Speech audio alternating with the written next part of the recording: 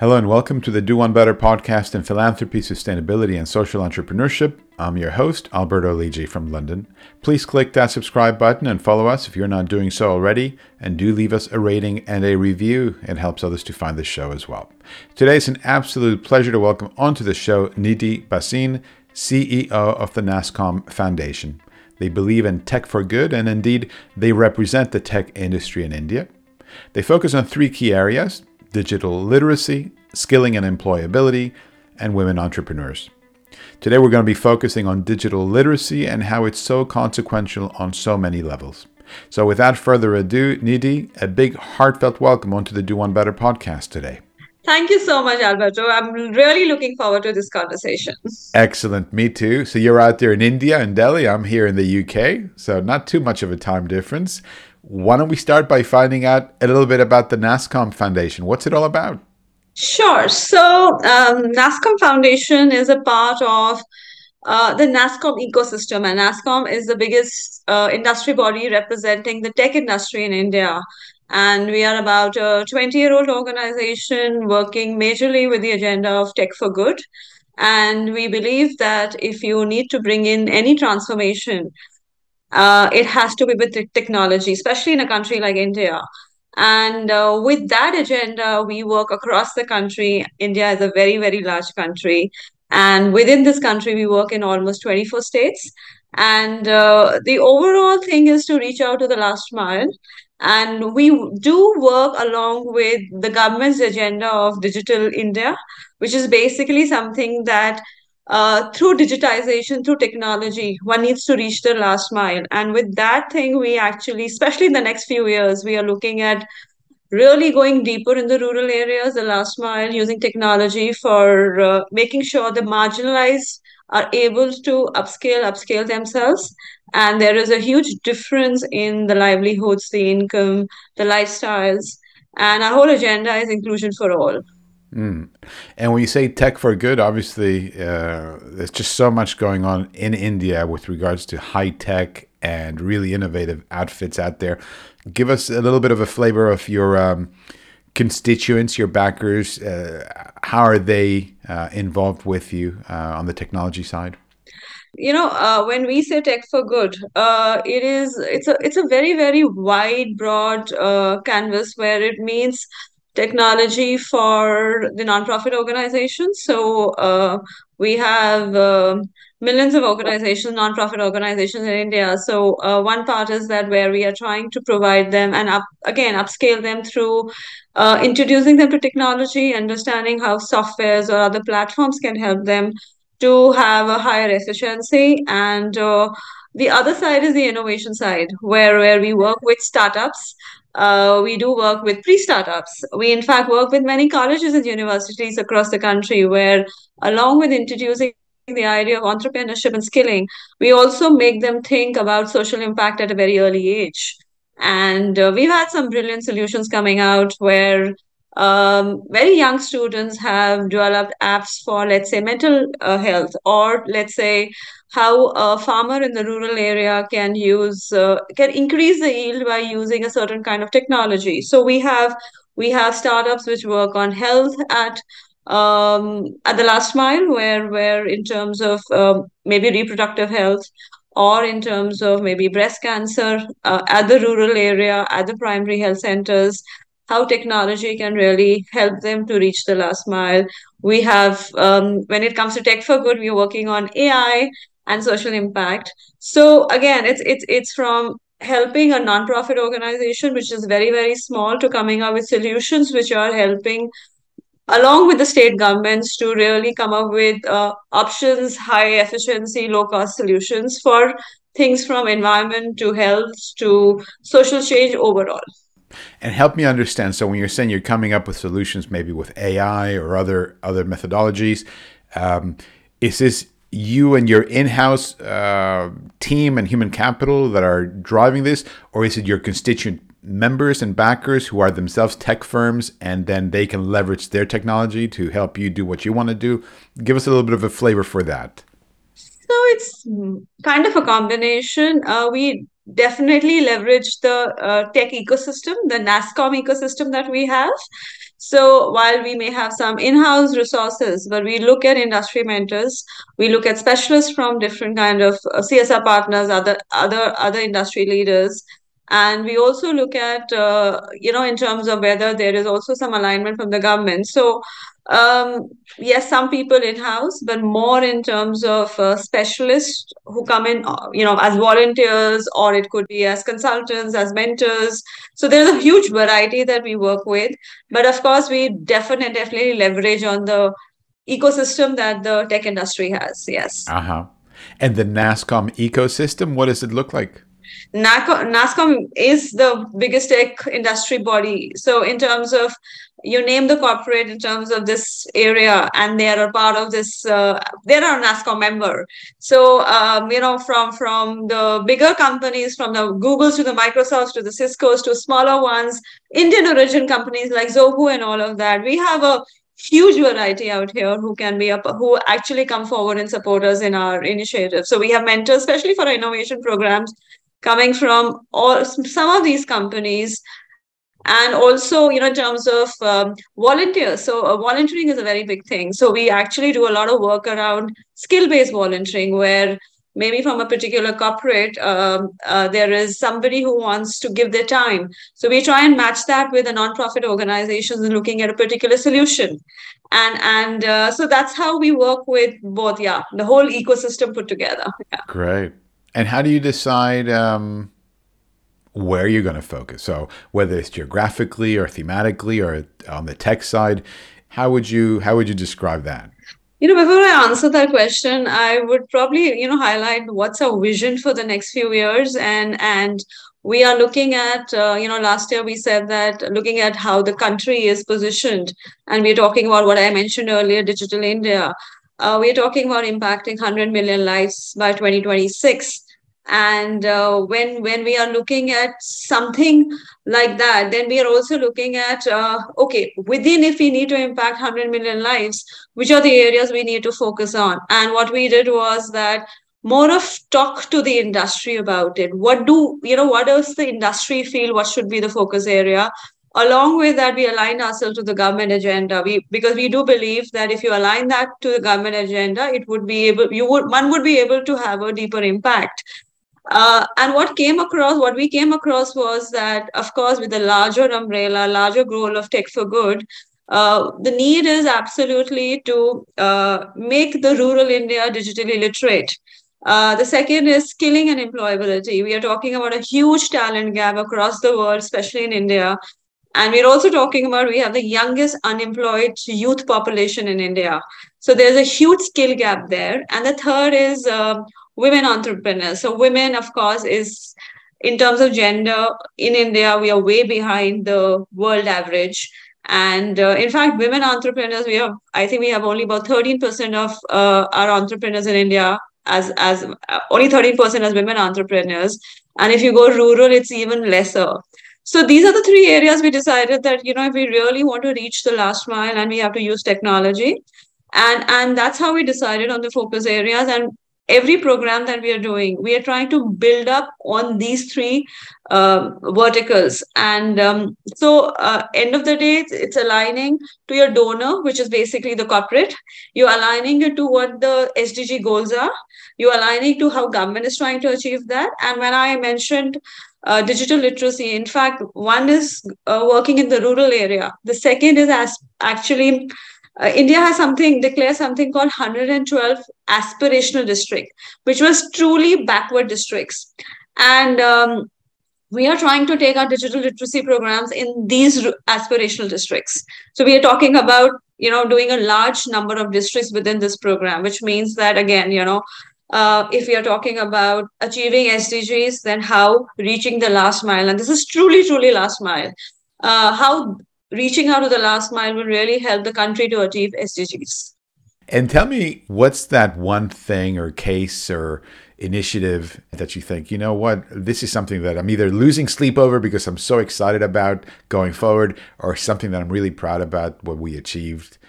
Sure, I think every day there's a new initiative, of course, especially if you're feeling, if you're working in the tech field, there is new innovation, new idea on a daily basis.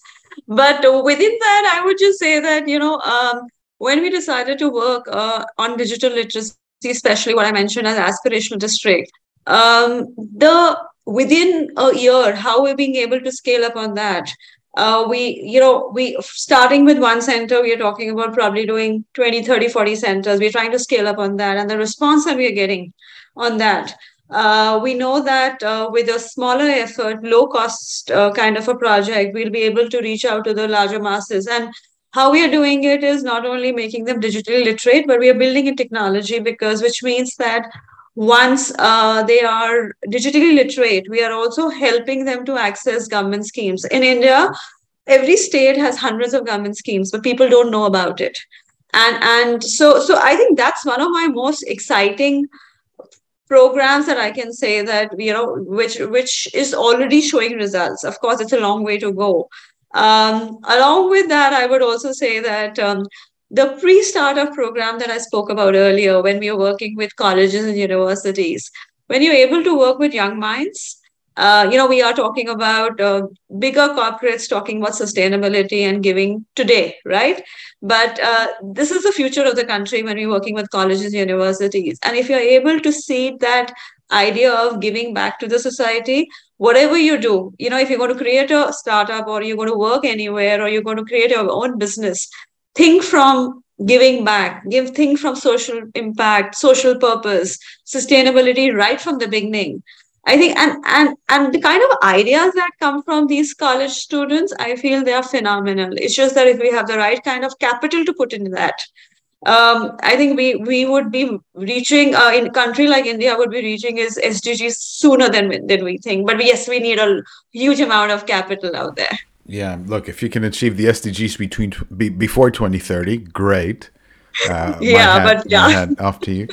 On the digital literacy front, I think maybe people listening to it might think, yes, I think I know what it means, but I'm not quite sure what it means. Sure. Yeah, yeah, yeah. How would you define digital literacy?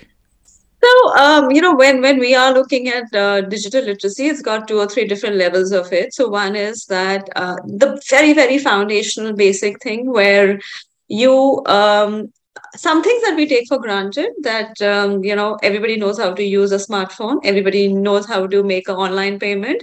Actually, when you go to certain areas within the country, I'm talking about India here, there is a majority of population which who doesn't know how to use even a smartphone. They do not have a smartphone. They don't know how to make an online payment.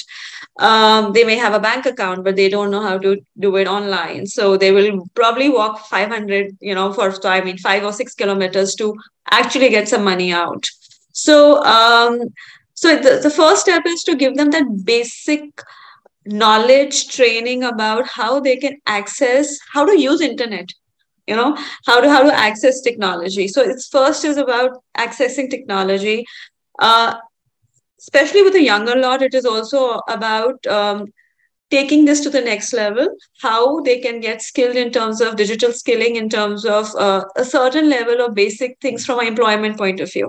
So whether it is about again what we think, actually we what we take for granted that everybody would know how to use a word, or everybody would know how to use Excel. Actually, there's a huge gap there. So those are basic things that when we talk about digital literacy, we are talking about that first point, that somebody will be able to use, um, get information, access information by using technology.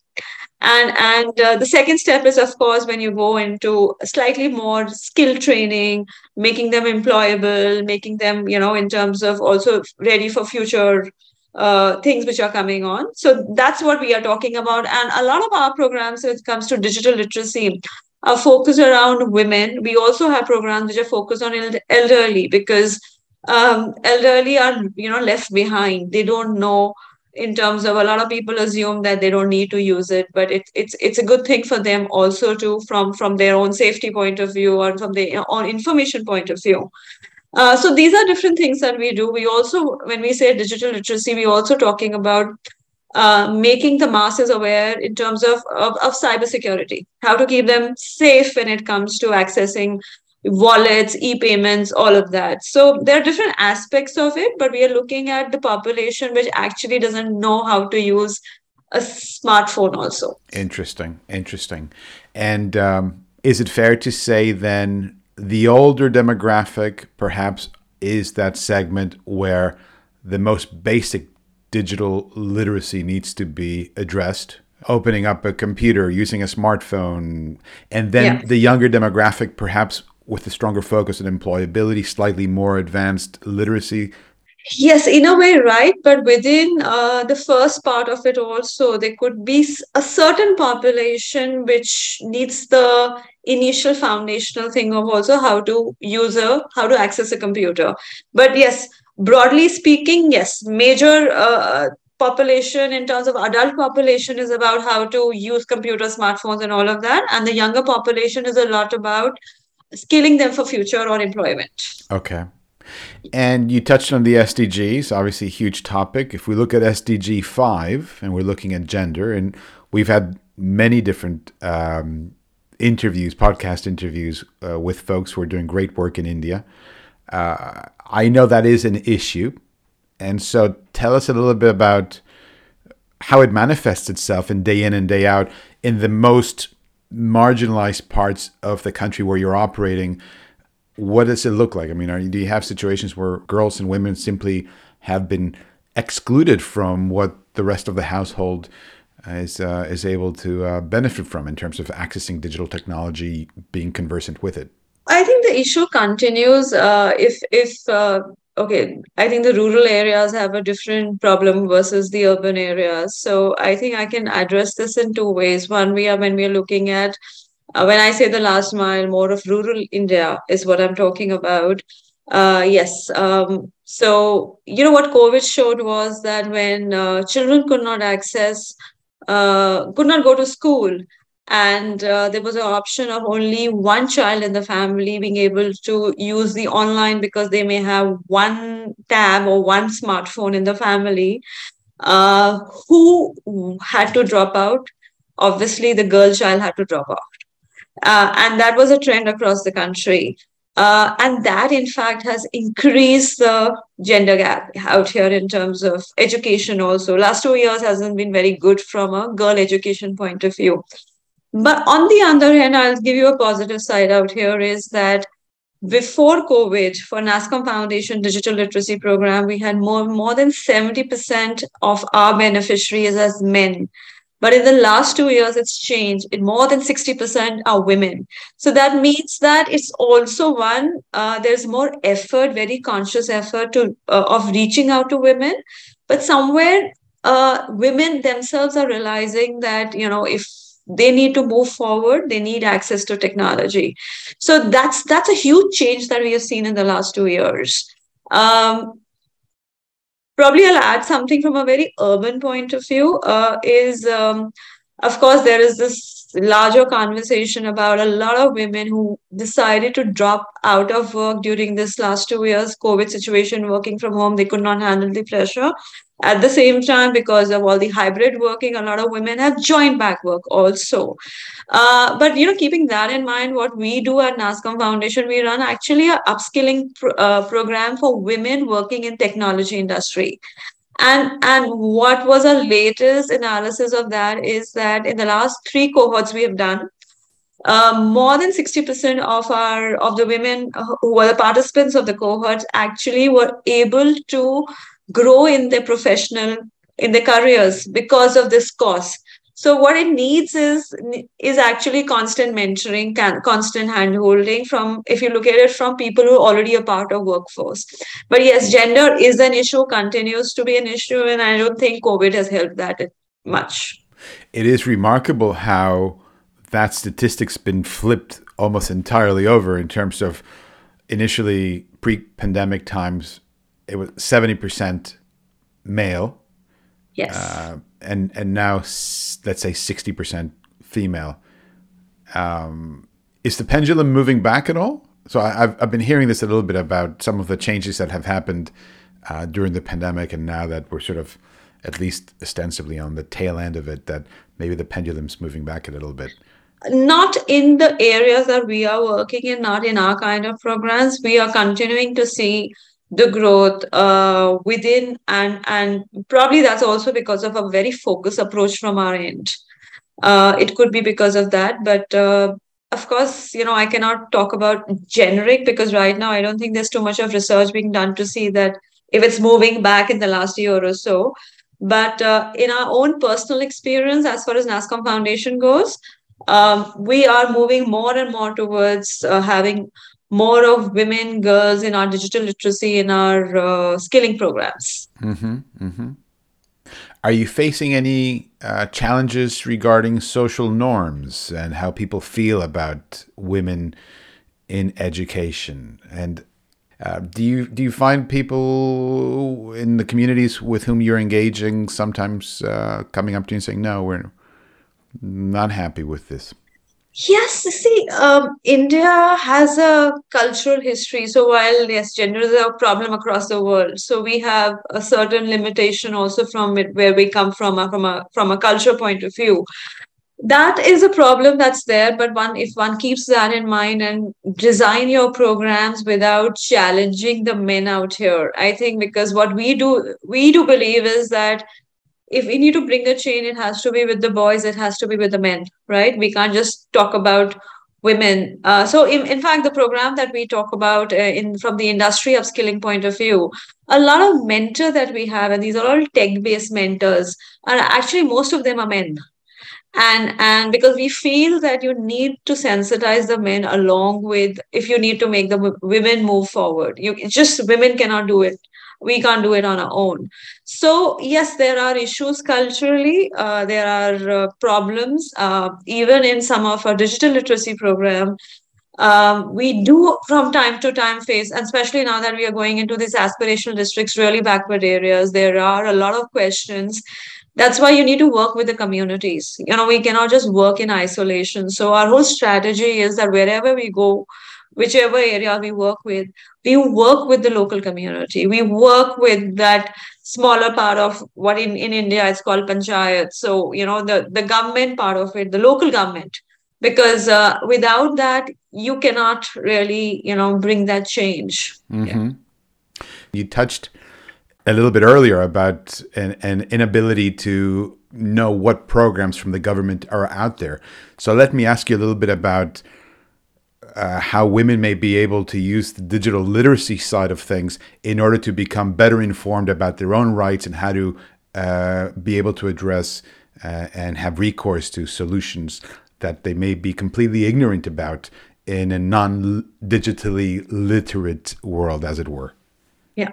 So there are multiple parts of it. So first part is if you're making anybody digitally literate, even something as simple as helping them to access YouTube or any information to that's where if they have a question, they may be able to go and look for information themselves. So that's may sound very easy, but it's very, very important that, something again, I keep on saying there's something that we take for granted, and so that's one thing, one part of it.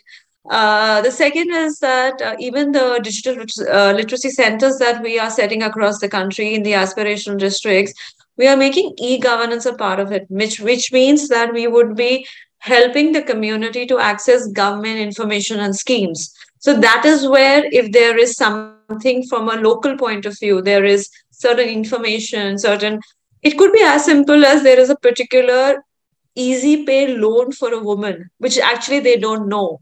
If we are able to give them that information because now they're digitally literate, how that will really help them to change the story in terms of their own positioning in the family, right? Because which means that they probably could be a contributor, a formal contributor to the income in the family, right? And that is how the whole change comes around.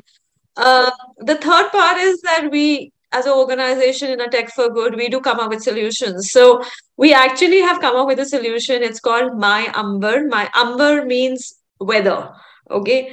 It's basically a hidden domestic violence app where in front of it gives you a weather update, but there's a helpline behind it, very centric to India.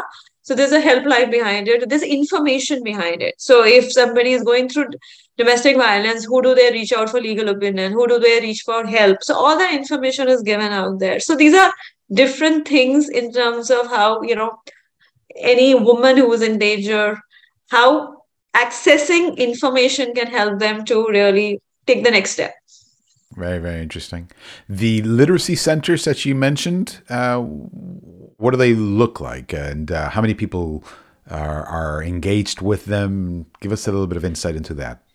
Sure. So each center is probably so it's a small setup within a district, and a district would have anything between 20 to 40 villages in it, and we try and identify a central place which is accessible for all.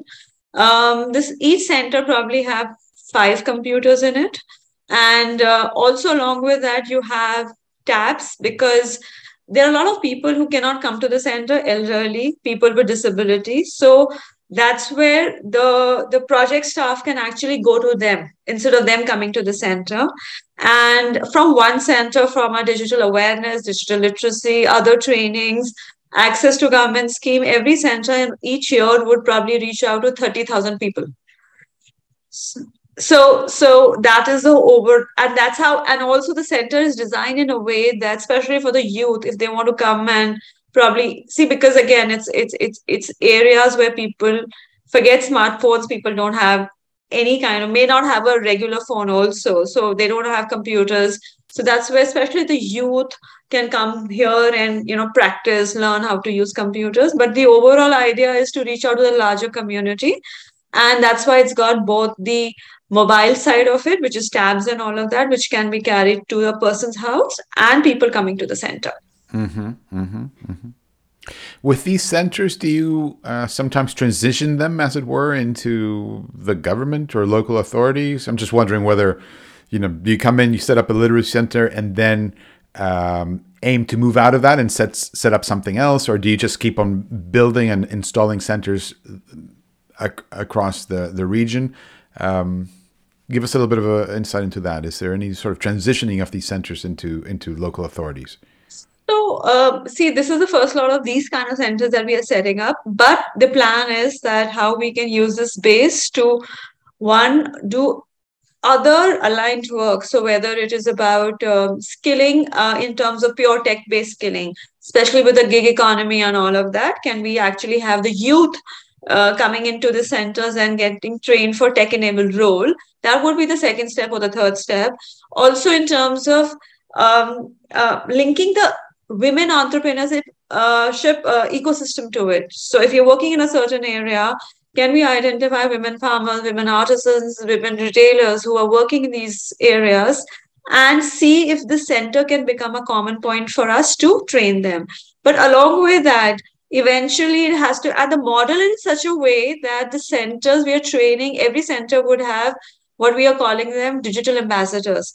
Every center would have 50 ambassadors who in the long run would be able to earn a certain income by certain activities. So the center will become sustainable. It won't be dependent on the funding forever. In a couple of years, the center will become sustainable. But also, if there is a scope to align it with the government, and if there's a government partnership, that's always a way forward. Yeah. And how did you get into all of this? So what's your personal narrative? How did you end up where you are today? Okay, so I think when I look back, I think I now can acknowledge the fact that probably it's in my DNA. So my father was in defense, and very very passionate person. So, and he's been a part of some war also. So we heard stories from him, and I think somewhere we grew up. We are 3 sisters, so we grew up, I think, somewhere about giving back. It came up very naturally to us. And as I was growing up, I wanted to be a bureaucrat, and I was studying hard to be a bureaucrat. But somewhere in the middle of my graduation, I realized when I started volunteering with a few organizations, nonprofit organizations, I realized my heart is here. And I decided to pursue my education in social work, and from there was no looking back. I think it's been what, 22, 23 years, and so just being a part of the sector, grown with the sector, and that's why I say it's in my DNA. It's a very vibrant sector, isn't it? I mean, in India, I think the space is just not only growing like wildfire, but it's also very innovative. It is especially in the last few years, because one, looking at the size of the country, the population of the country, there are so many challenges. So there's always so much to do. There's so much to innovate. There's so much to collaborate. And to be fair, no matter who does what, no single person or organization can bring that change. So it's so much to do that, yeah, I think whoever works in this sector, it's very vibrant, it's full of energy. Yeah. I mean, the bad thing is that there is so much need. So that's the bad thing. But at least there are so many good actors coming in and trying to change that and reduce that need, aren't they? Absolutely. And I think a country like ours can actually show that how, especially, and I'm coming to my what is my most right now, my current passion is technology and bringing in the change. So a country like that, we are at the right place to say that how technology can really bring in that transformation at a quick pace. And it's good that you have full alignment between the incredibly numerous tech companies you have on the ground and the government who seem to be really keen on driving forward the technology agenda as well. Yeah, yeah. And it has to be a public-private non-profit partnership. It cannot happen without that. Yeah. Is there a key takeaway that you'd love for the audience to keep in mind after they finish listening to today's episode? Sure. I think what's my always my favorite is, no matter which sector you're a part of, if we all can give back in our own way, whether it is time, it is money, it is your knowledge, your expertise. I think across the world, the sector needs more acknowledgement, more encouragement, and more support. Love it. Perfect. Well, look, thanks so much for joining us today on the Do One Better podcast. It's been really great speaking with you, learning about your work, and thanks for making the time. Thank you so much. I love this conversation. Thank you so much. It was lovely to be here. Perfect. And that's a wrap. Thanks very much for tuning in. As always, you've been listening to a great chat with Nidhi Bhasin, Chief Executive Officer of the NASSCOM Foundation. For information about this conversation and 200 other case studies and interviews with remarkable leaders in philanthropy, sustainability, and social entrepreneurship, just visit us at lidji.org. That's lidji.org. Please click that subscribe button and follow us if you're not doing so already. And do leave us a rating and a review. It helps others to find this show as well. Thoroughly enjoyed producing today's show for you. I hope you enjoyed it as well, and I'll catch you on Monday.